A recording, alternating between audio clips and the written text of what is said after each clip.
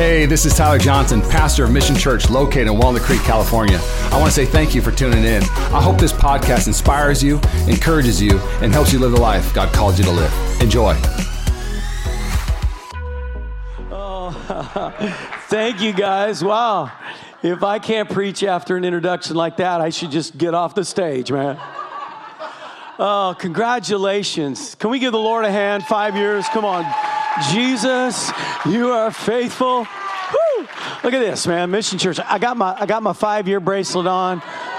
Get you some of that right there. Really incredible what the Lord has done. And I'm actually moved today to see what God has done in 5 years. So I was a church planter. I work with a group called ARC. We plant churches around the nation. We have a network of churches now through the Father's house. So I get to travel a lot, see a lot of leaders, see a lot of churches, church plants, struggling churches, big churches.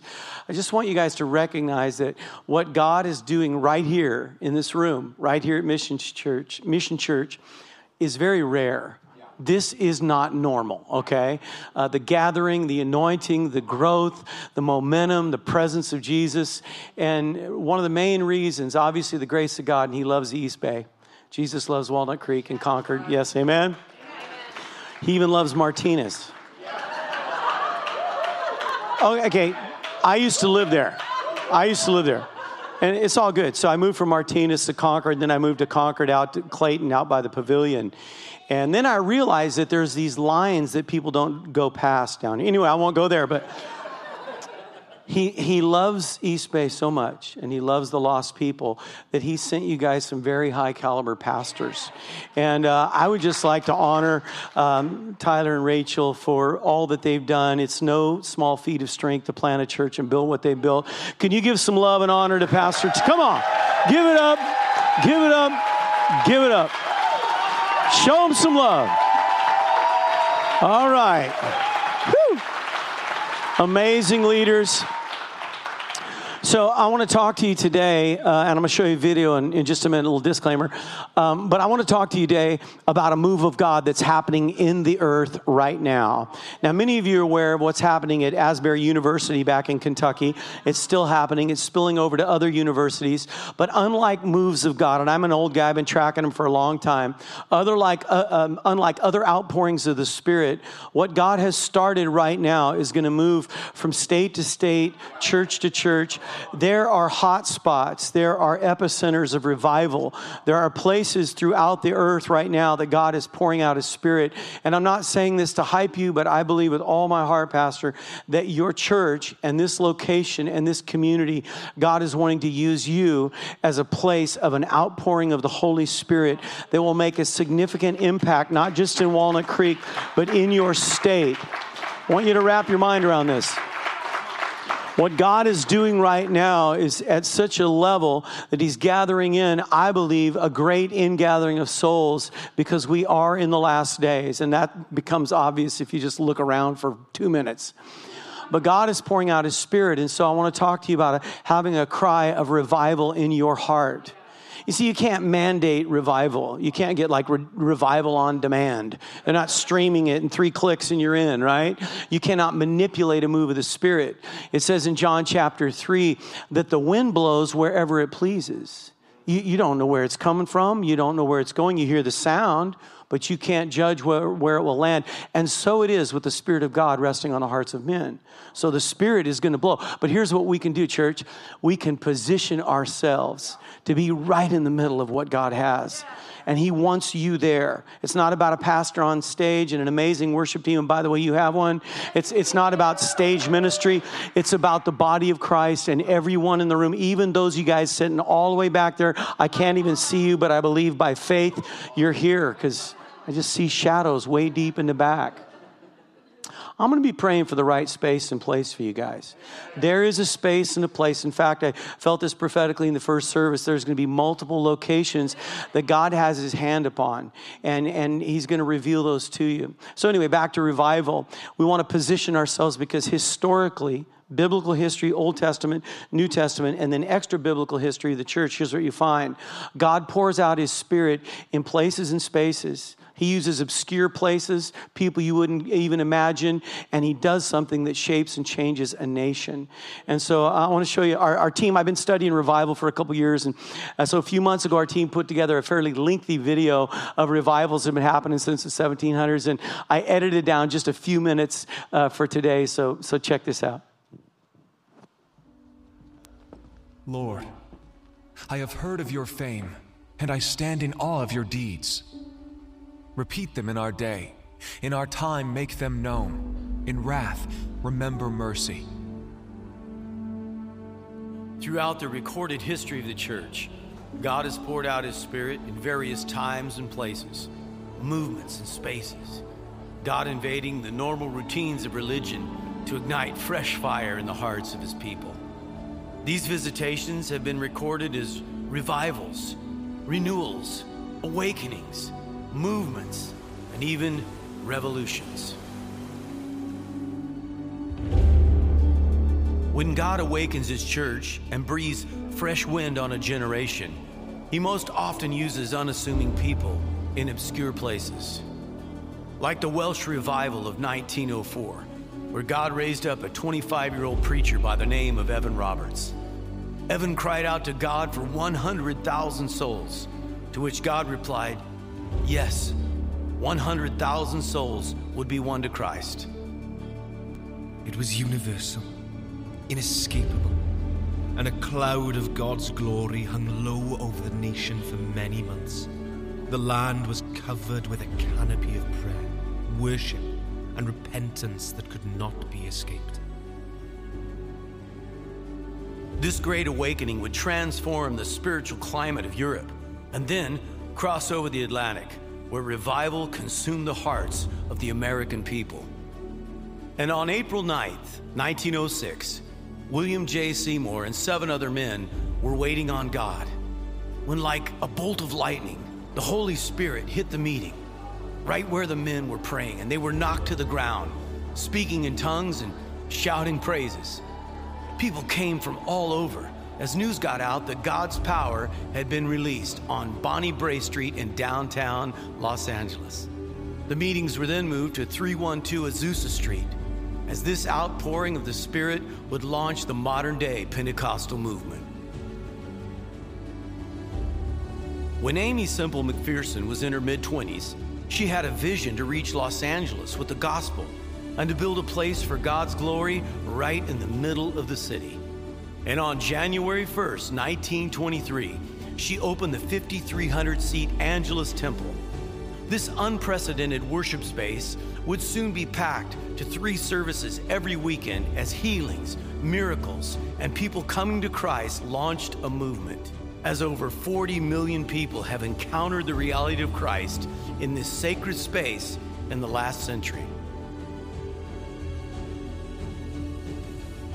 In 1947, Billy Graham would usher in an era of bold proclamation of the gospel to the masses. And over the course of his ministry, 215 million people would fill stadiums around the world to hear him preach. And on the cross there is written in gigantic letters in neon fire, God so loved the world that he gave his only begotten Son, that whosoever believeth in him should not perish but have everlasting life. There is the love of God. And if you have any doubt concerning the love of God, look at the cross. In 1969, the nation was in a spiritual freefall. The summer of love with free love, free drugs, and no moral boundaries left a generation desperate, diseased, and hopeless. But at the same time, God was pouring out his Spirit as a redeemed hippie named Lonnie Frisbee moved into the home of Pastor Chuck Smith in Costa Mesa, California, and the Jesus Revolution was born. We have heard about these moves and revolutions. We've heard the stories of visitation. We've even seen the fulfillment of prophetic words that one day stadiums would be filled to capacity with people coming together not to see a performer or a sports team, but to worship Jesus. And yet, there's a promise of more, a cry in our hearts for what we have yet to see.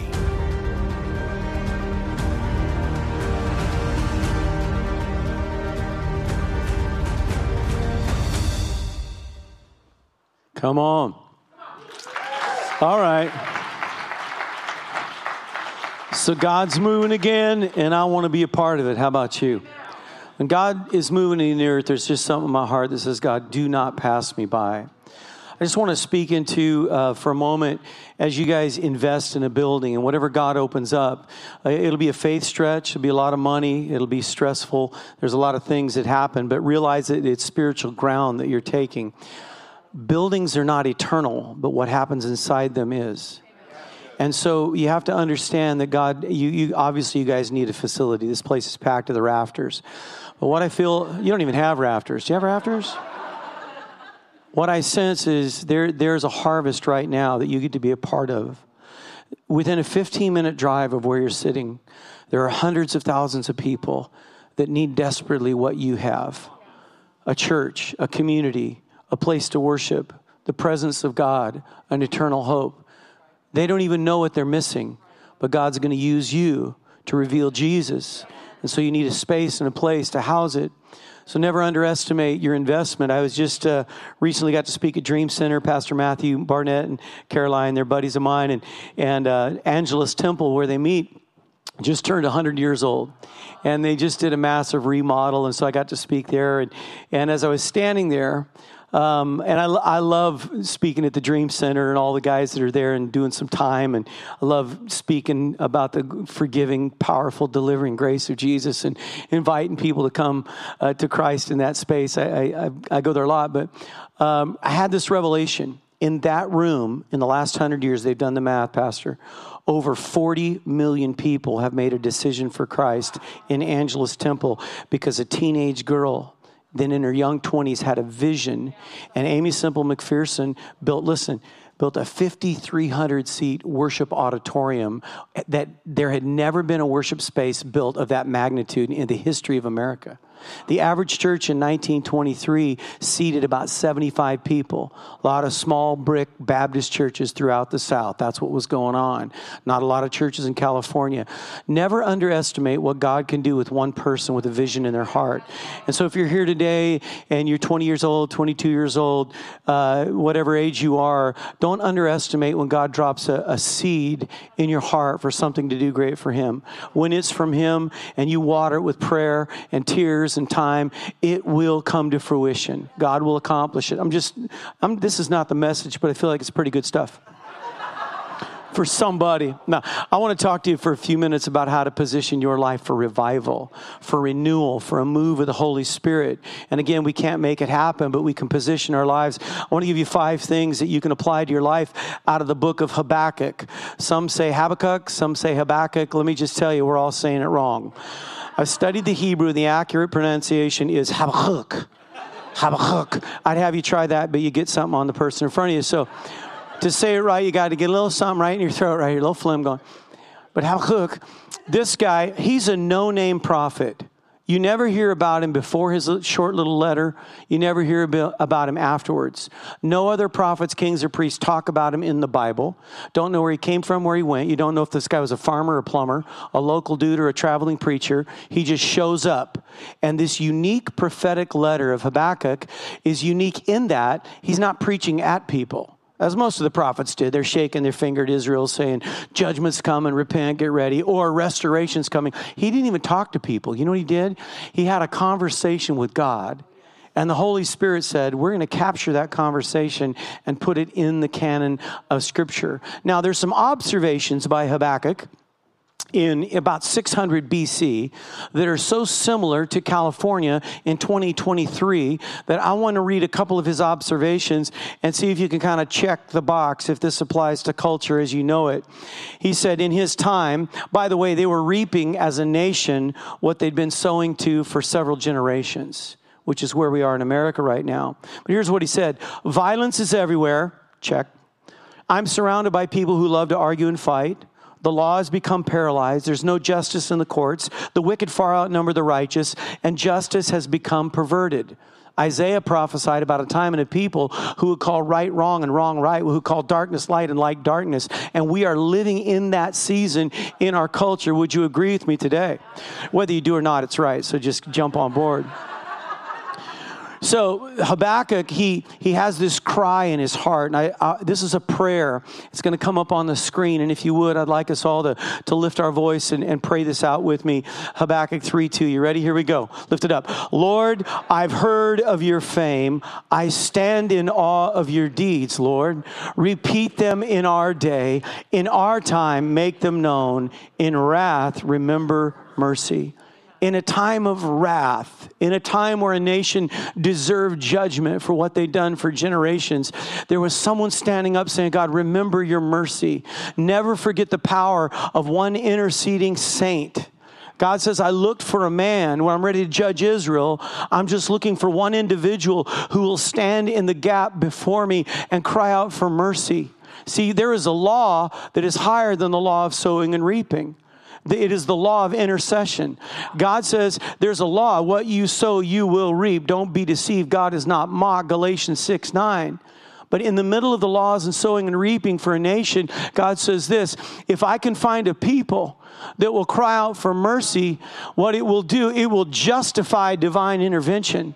And I believe right now, what we are seeing in our nation at Asbury College and now other colleges and in churches and right now at the Father's house, what we are seeing is God's response to years of righteous people crying out saying, God, I know America deserves judgment.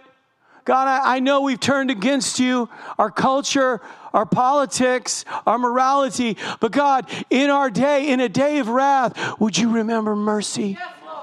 Would you pour out your Spirit?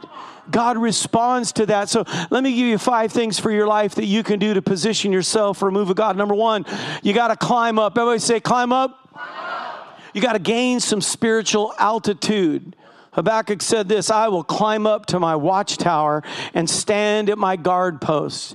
Now, in modern era city construction, we don't really think about watchtowers as they did in antiquity. Now our watchtowers are more of a cyber nature, right? We got drones and radars and scanners and all the things that we protect ourselves with. But in ancient Israel and in ancient cities, in fact, this will come up on the screen, watchtowers were very common and they were built within the walls of a city. Other places, the watchtowers would be positioned along bays and harbors and water areas where they could look for boats attacking enemies. And whoever would climb up in the watchtower, their job was not to look right down below their feet at what they saw every day, the near, the common, the usual, the familiar. They were to look out for what was coming. In other words, it's a vantage point. It's a perspective where other people can only assume what you're seeing. There is a place in God where you can see what's coming. There is a watchtower lifestyle where you can see the evil and the good that's coming against your family, coming against your church, coming against your nation. But you got to climb up. And the way you climb up is you get low. The way you climb up is you clear out some space to meet with God in the secret place. You set that alarm clock a little earlier. You stay up a little later. And then you find a place without distraction. You see, we're all victims of white noise. White noise of culture. You know, white noise is in this room. It's just at such a low decibel level that you really can't perceive it. White noise is every spectrum, every frequency within the sound spectrum. And so it's in this room right now.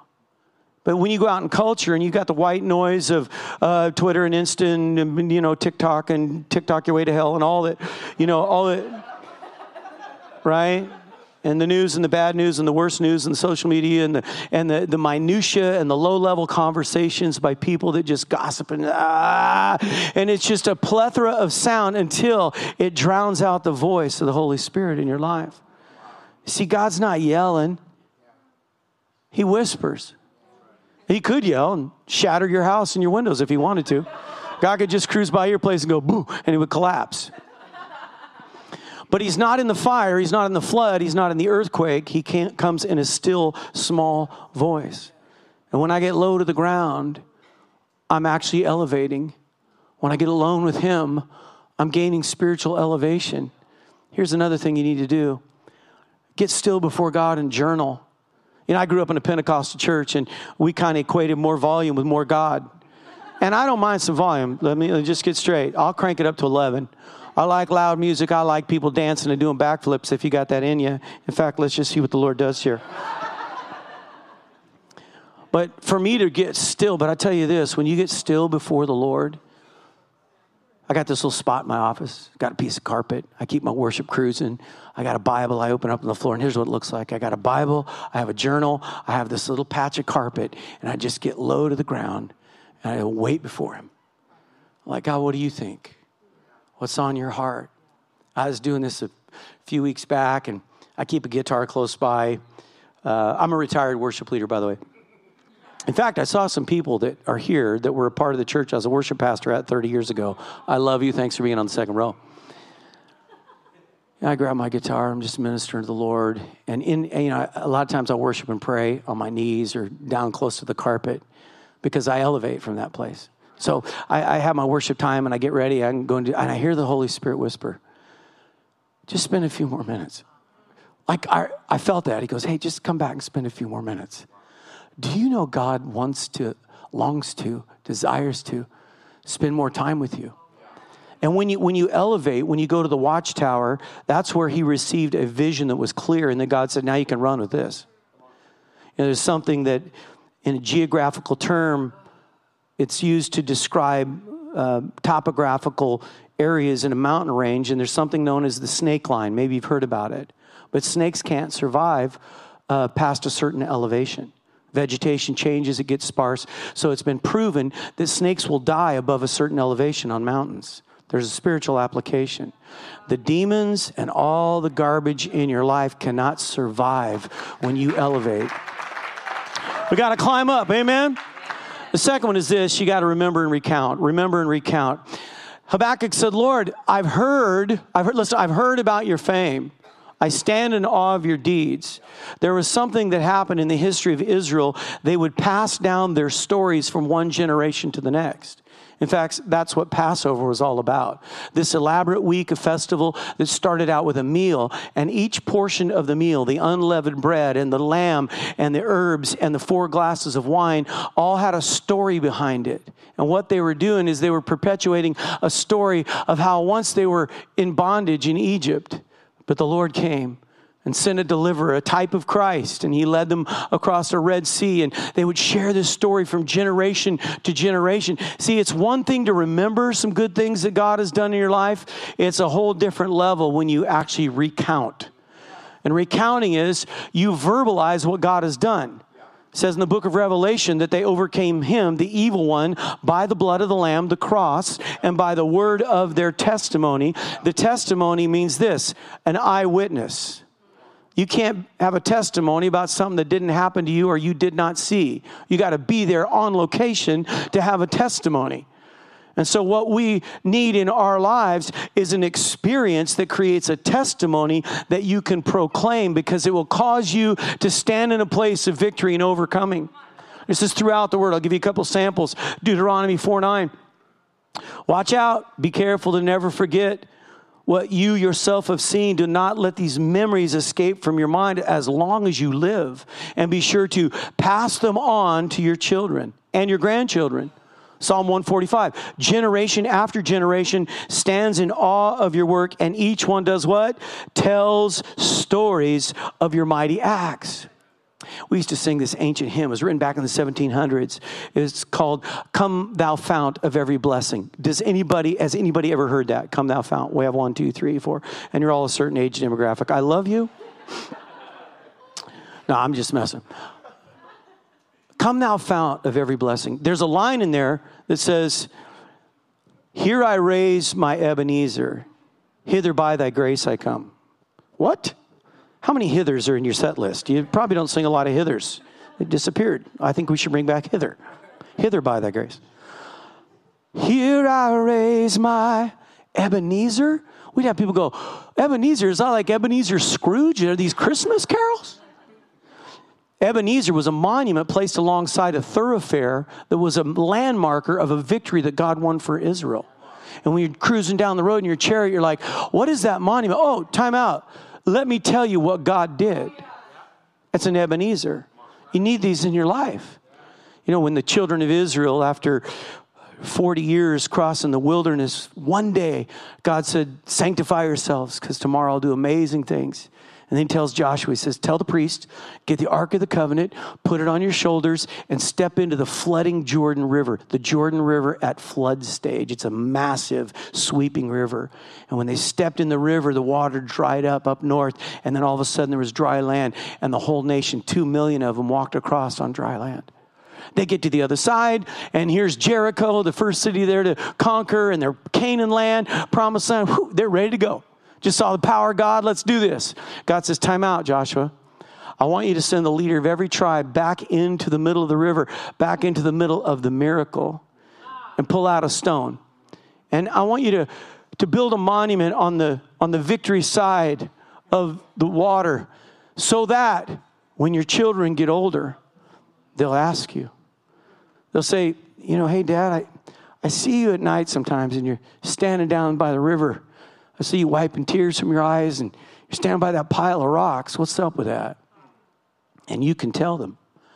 You can say, son, your mom and I were not always free people. See, I was raised in a pastor's home, and my dad went through several affairs and divorces, and my parents divorced, and I was a broken mess. I rebelled against God, left the church, and my escape route was just drugs and alcohol. It seemed to work for me. So I partied for a decade, and I was alcoholic status and drug addict status. And so when Jesus found me in my early 20s, I was a train wreck. I had nothing to offer God. I just showed up. He delivered me. And I said this, God, I'm just going to keep showing up to church. Now listen, I want to tell that story. Not that I'm glorying in my past, but my testimony, your testimony has power.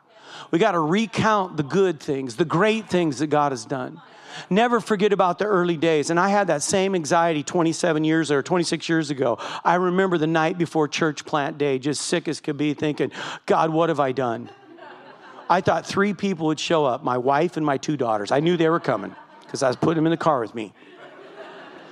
Beyond that, it was a leap of faith. We got to tell the stories of what God has done. He's done so much. And I'm an old guy now. I've seen moves of God. I was there at the Jesus Revolution in the early 70s. I sat in the buildings with the hippies, flowers in their hair, and saw the Holy Spirit move on a generation after the Summer of Love in 1968. And I remember as a young kid seeing the power of God sweep in and impact a generation that is now raised up leaders that lead some of the major ministries and churches across our nation. And I'm saying, God, do it again. I've seen the outpouring in Toronto in 1993, 1994.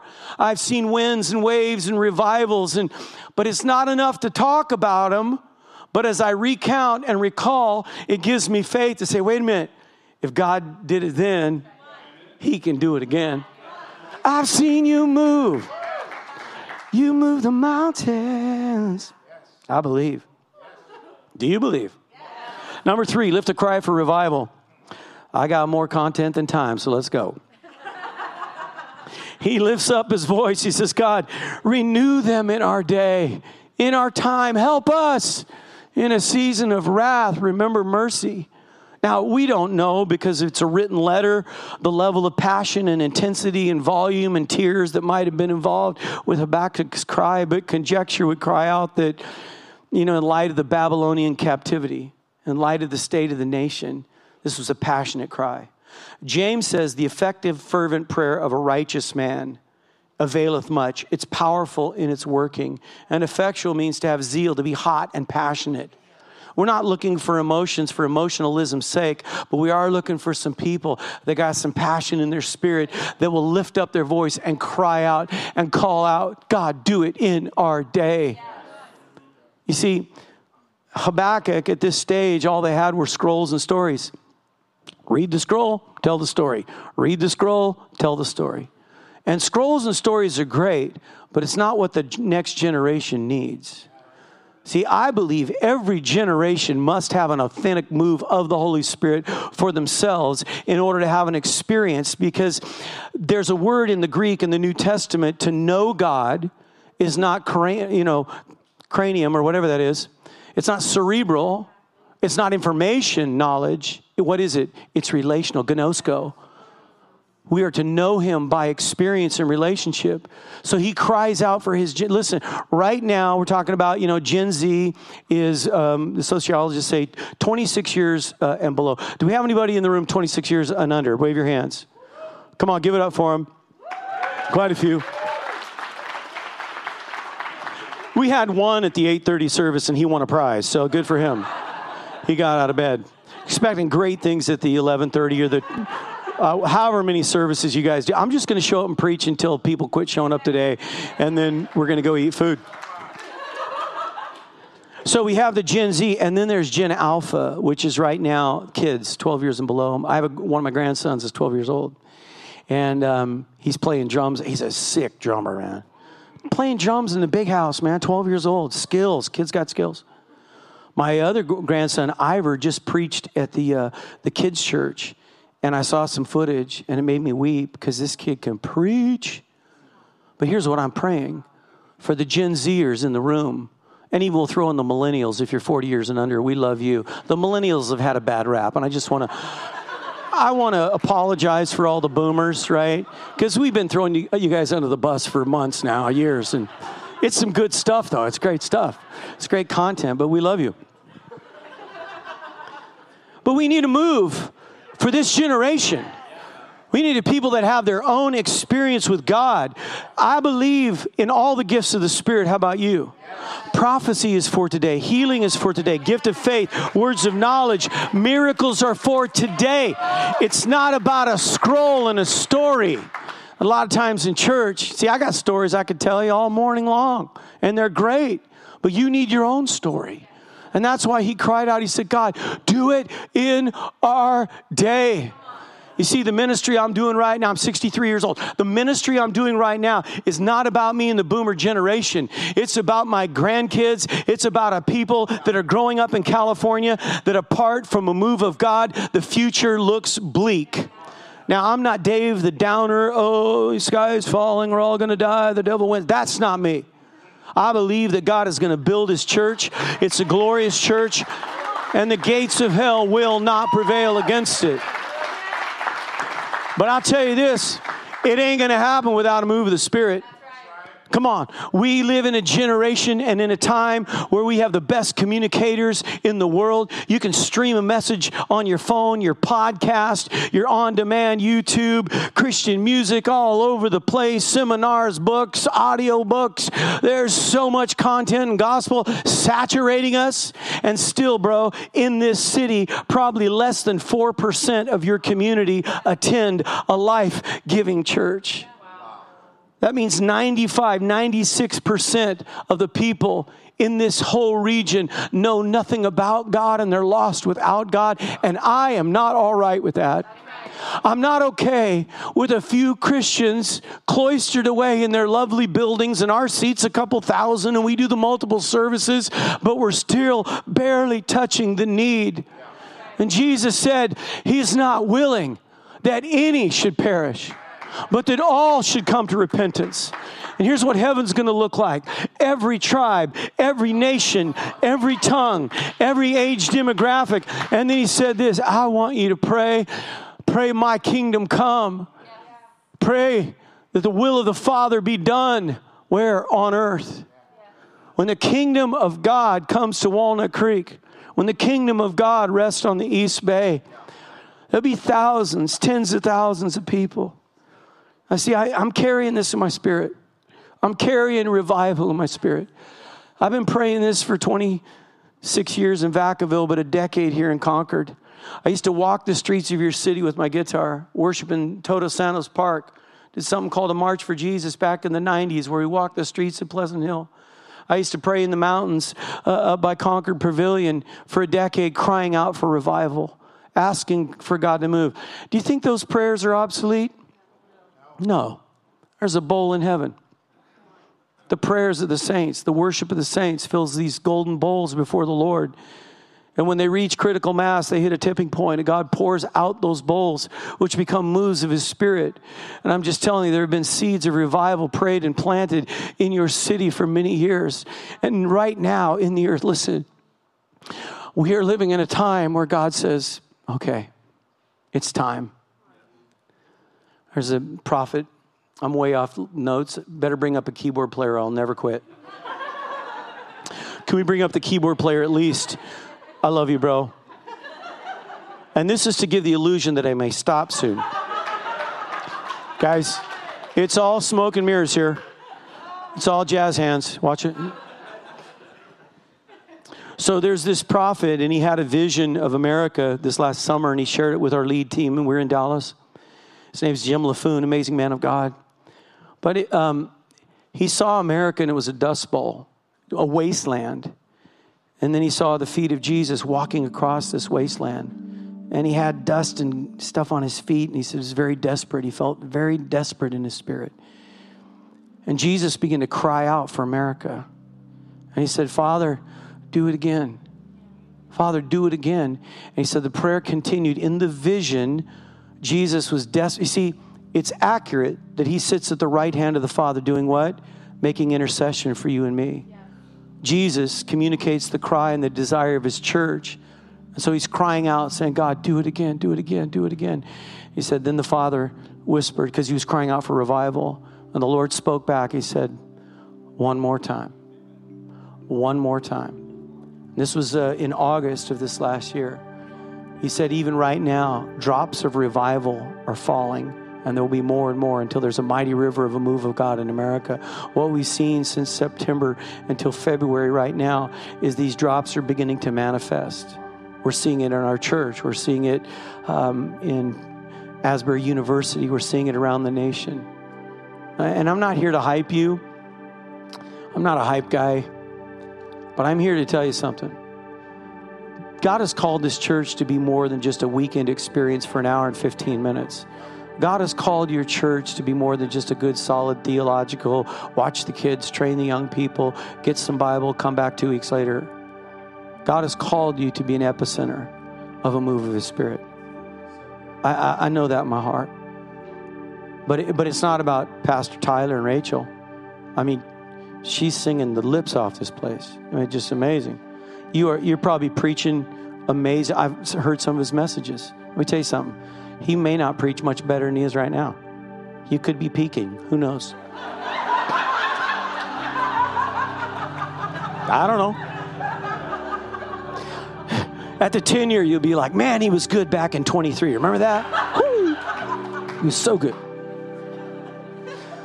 What I'm saying, it's not about your best worship leading or your best preaching or what comes from the stage. It's about a body of Christ. It's about a people that say, God, do it in our day and use me. And I had more points. They were really good. Your life was going to be changed forever, but I just don't. No, I'll give you one more. You got to position your heart. Look at this. Position your heart. And as we close, I want to minister this to you. Habakkuk didn't know how it was all going to play out. They were positioned for captivity. It looks like they were going to go in. They paid, they'd done the sin. They were going to do the time. So he says this. He says, Lord, here's how I'm going to position my heart. Though the fig tree fails to blossom, though there's no fruit on the vines, though the olive crop fails and there's no food in the fields, though there's no sheep in the pen and no cattle in the stall, yet will I rejoice in the Lord. I will be joyful in God, my Savior. The sovereign Lord is my shield. He makes my feet like the feet of a deer, and I will stand upon the heights. What was he doing? He's saying, either way this goes, I'm going to trust God, I'm going to cry out, and I'm going to rejoice because the results are out of my hands. But then the Lord says, hey, Habakkuk, though the vision tarries, wait for it will surely come to pass. Let me just say, over every promise that God has given you, it's from him, it will surely come to pass. But here's where we get tripped up. The greatest test in your life is unanswered prayer. It's the delay between the prophecy and the fulfillment, between the vision and the fruition. There's a gap of delay. And some of you feel disqualified because you're looking at your sin resume, or you quit church for a while, or you quit believing, you didn't study enough, you missed the fast, the list is long, and so we condemn ourselves, self-loathing in the spirit. And we go, I'm disqualified for that. You know the only thing that can disqualify you from God's high call in your life? quitting. That's it. If you'll stay in the fight, He will be faithful. He who began a good work in you will be faithful to complete it until the day of Christ Jesus. It's who He is.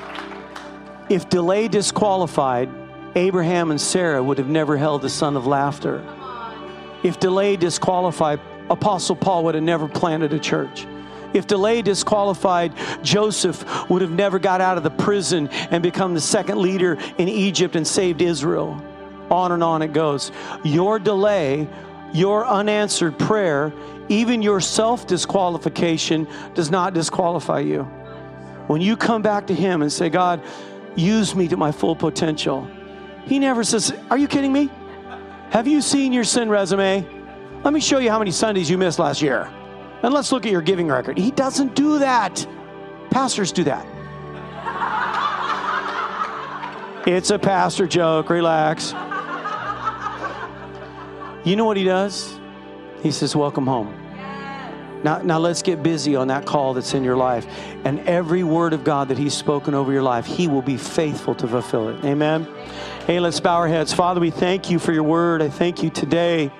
And even as we bow our heads, just want to honor the Holy Spirit in these moments. If you're here and you'd say, Pastor Dave, I've been disillusioned and delayed. In fact, I feel like I've let go of some of the hopes and the dreams. I know for a fact that in this moment, God is stirring up vision, dream, calling. He's like He's fanning some embers in people's hearts that almost went out. And the Holy Spirit is saying right now, I'm not done with you. I'm still going to use you. He's calling you back to a place of fruitfulness.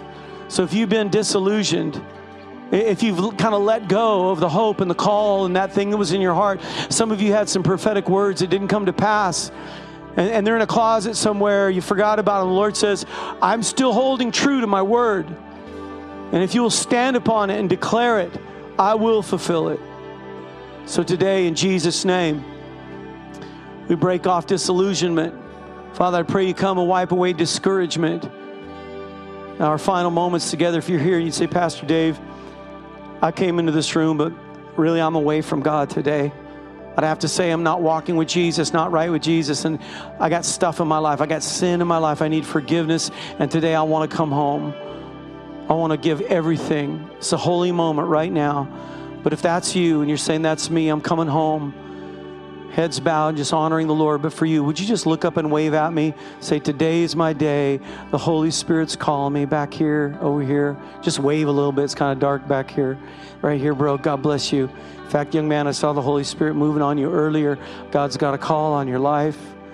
Anybody else? Father, we just thank You right here, bro. God bless you, man. This is real. It's a real call from a real Father. And He says today, He's not angry at you, He's in love with you.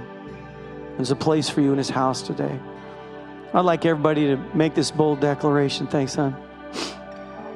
So many people lifted their hand, but all of us together, every believer in the room, Romans 10:9-10 says, if you believe and confess, believe and confess. So would you repeat this after me real loud and proud? Just say, Dear Lord Jesus, today's my day. I'm coming home. I invite You into my life. I ask You to forgive my sin and make me Your own. Make me Your disciple. And by Your grace, I'm going to follow You all the days of my life until I see You face to face. In Jesus' name. Come on, let's thank the Lord for some changed lives today. Love you guys. Thanks again for listening to the Mission Church podcast. If you enjoyed it, make sure you subscribe so you can keep up on our weekly sermons. If you're in the Bay Area, we invite you to come join us on Sundays. You can find all the details on our website at missionchurchca.com. Again, thanks so much for listening, and we hope to see you soon.